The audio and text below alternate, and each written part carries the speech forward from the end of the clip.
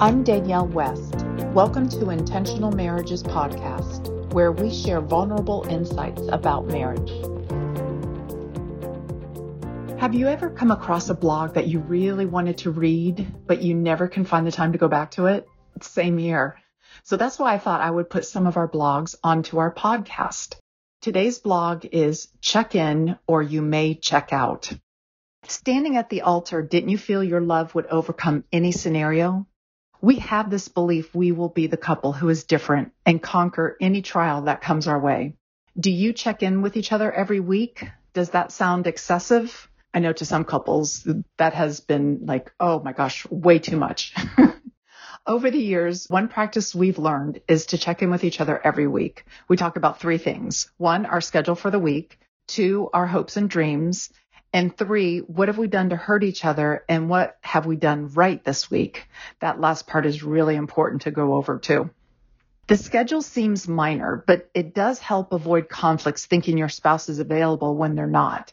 It also helps remind each other of events that are important to your spouse and to make sure it's on your calendar.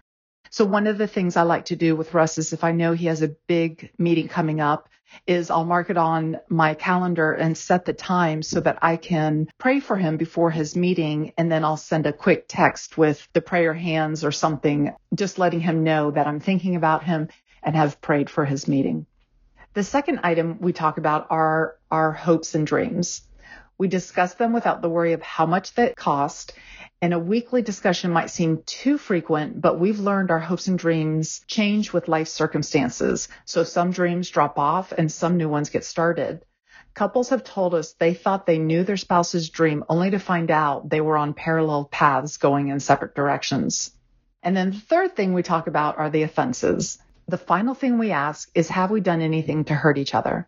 This helps prevent hurts and offenses from building to the point you are saying, you've never met my needs the whole time we've been married. This is definitely the harder part of the conversation, but probably the most important part.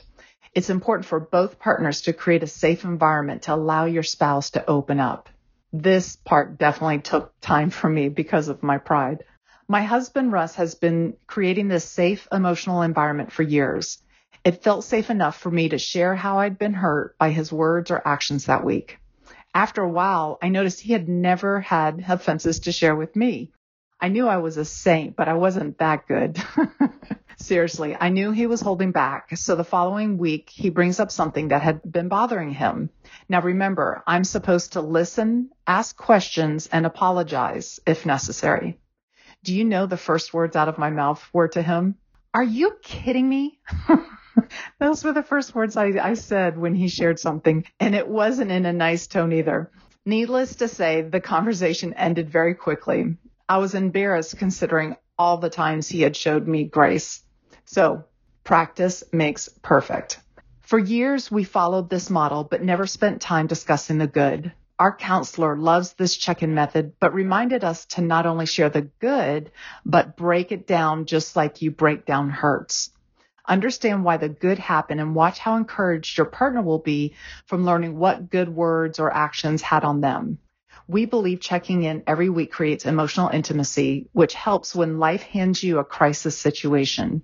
Check in so you don't check out. Is checking in a new concept for you?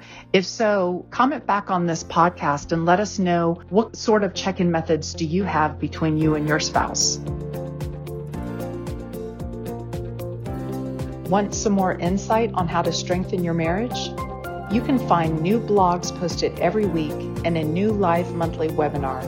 Just go to intentionalmarriages.net. That's intentionalmarriages with an S.net. N-E-T. Thank you and stay intentional.